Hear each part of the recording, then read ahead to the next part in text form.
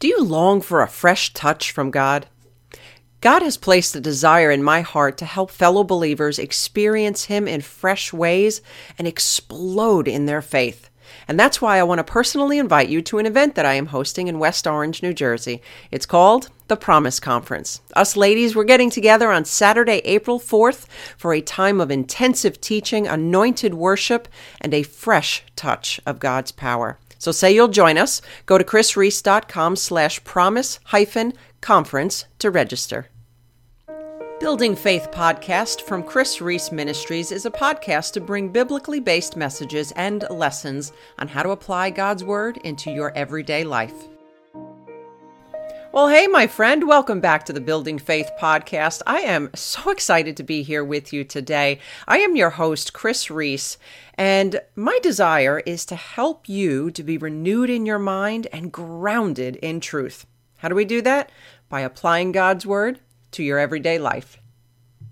Today, we are in episode 96. Wow, actually, we're coming up on our 100th episode.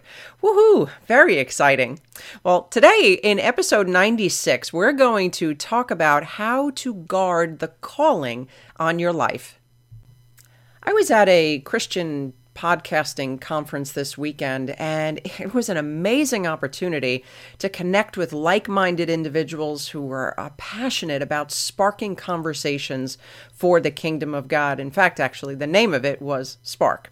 And we came together and shared this unique message that God has placed on our hearts, and we learned about the latest technology and explored the best formats for you to get our listeners the most impactful experience possible.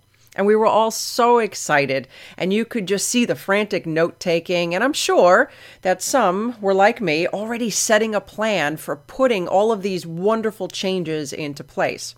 And I was excited, but overwhelmed. You see, I had started this podcast journey out of obedience to the Lord, and now I felt like the old Chris was kicking in, ready to take over and make this podcast the best thing since Jesus is coming. Just being truthful. Now, fortunately, I recognized that part of me and quickly shut her down and submitted this platform back to God. But the more people that I spoke to, the more I learned that there were several others struggling with feeling like they needed to change something about their podcast. Now, I'm not saying that God doesn't want us to improve and strive for excellence, but the place they were coming from was the same place I was: inadequacy. And it wasn't so much striving for excellence as it was the need to feel like we had to do it like everyone else. And maybe you hear that voice in your life too. Well, has God placed a message, a purpose, a mission on your life?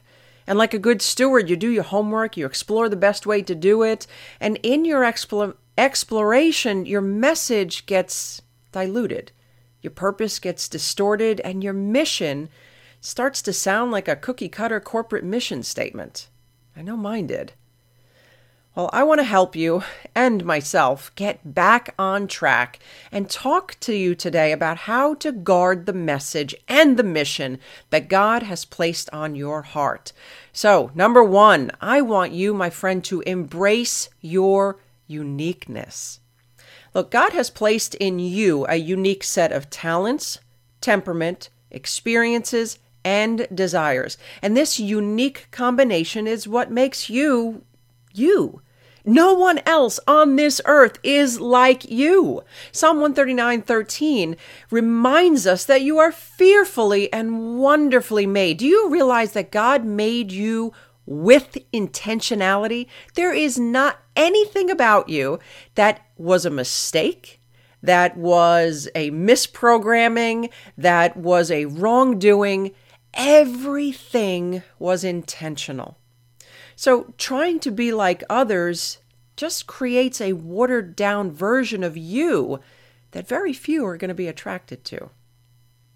Number two, embrace your place. 1 Corinthians 9:24-27 reads, "Do you not know that in a race all the runners run, but Only one gets the prize. Run in such a way as to get the prize. Everyone who competes in the games goes into strict training. They do it to get the crown that will not last, but we do it to get a crown that will last forever. Therefore, I do not run like someone running aimlessly.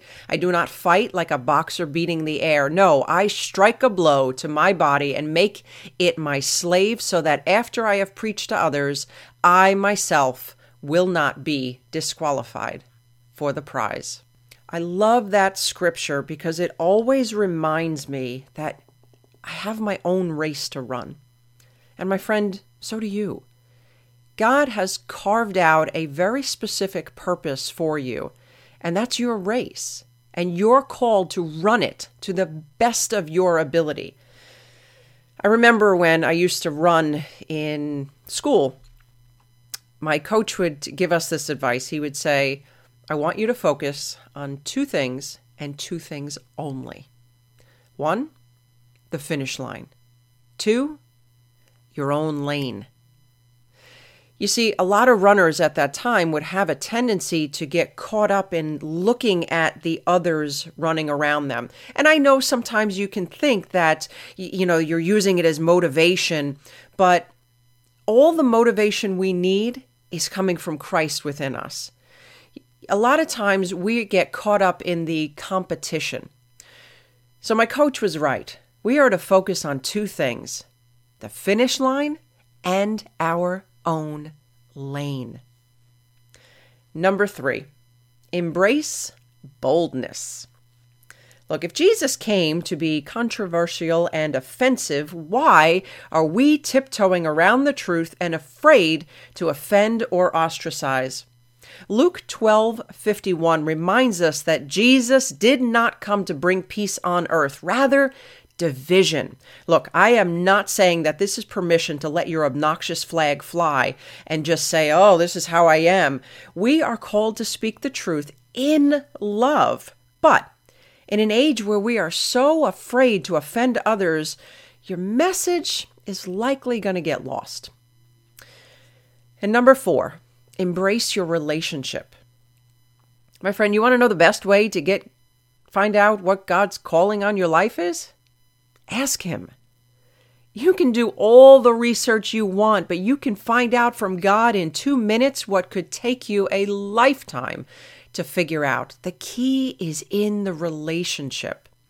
Look, you were called for a very unique purpose, and it is unlikely to look like any other. Yes, use others as an inspiration. Yes, use others for wise counsel, but above all, do what God is calling you to do and don't look back. Well, my friend, that's all the time that we have for today. I hope that you have enjoyed our time as much as I have. If so, would you please subscribe and leave a rating? I would greatly appreciate it. But before we go, I have a gift for you. If you have ever wondered what God wants you to do with your life, I want to invite you to grab a copy of our free guide called Uncover Your God-Given Purpose. And this guide will get you started to begin to uncover what God has created you to be and do. So I'm so excited. I will go ahead and leave a link in the description section on the website as well as the show notes. Go grab that guide today. Until next time, remember, all things are possible with God. For more information from Chris Reese, visit chrisreese.com/podcast. That's KRISREECE.com/podcast.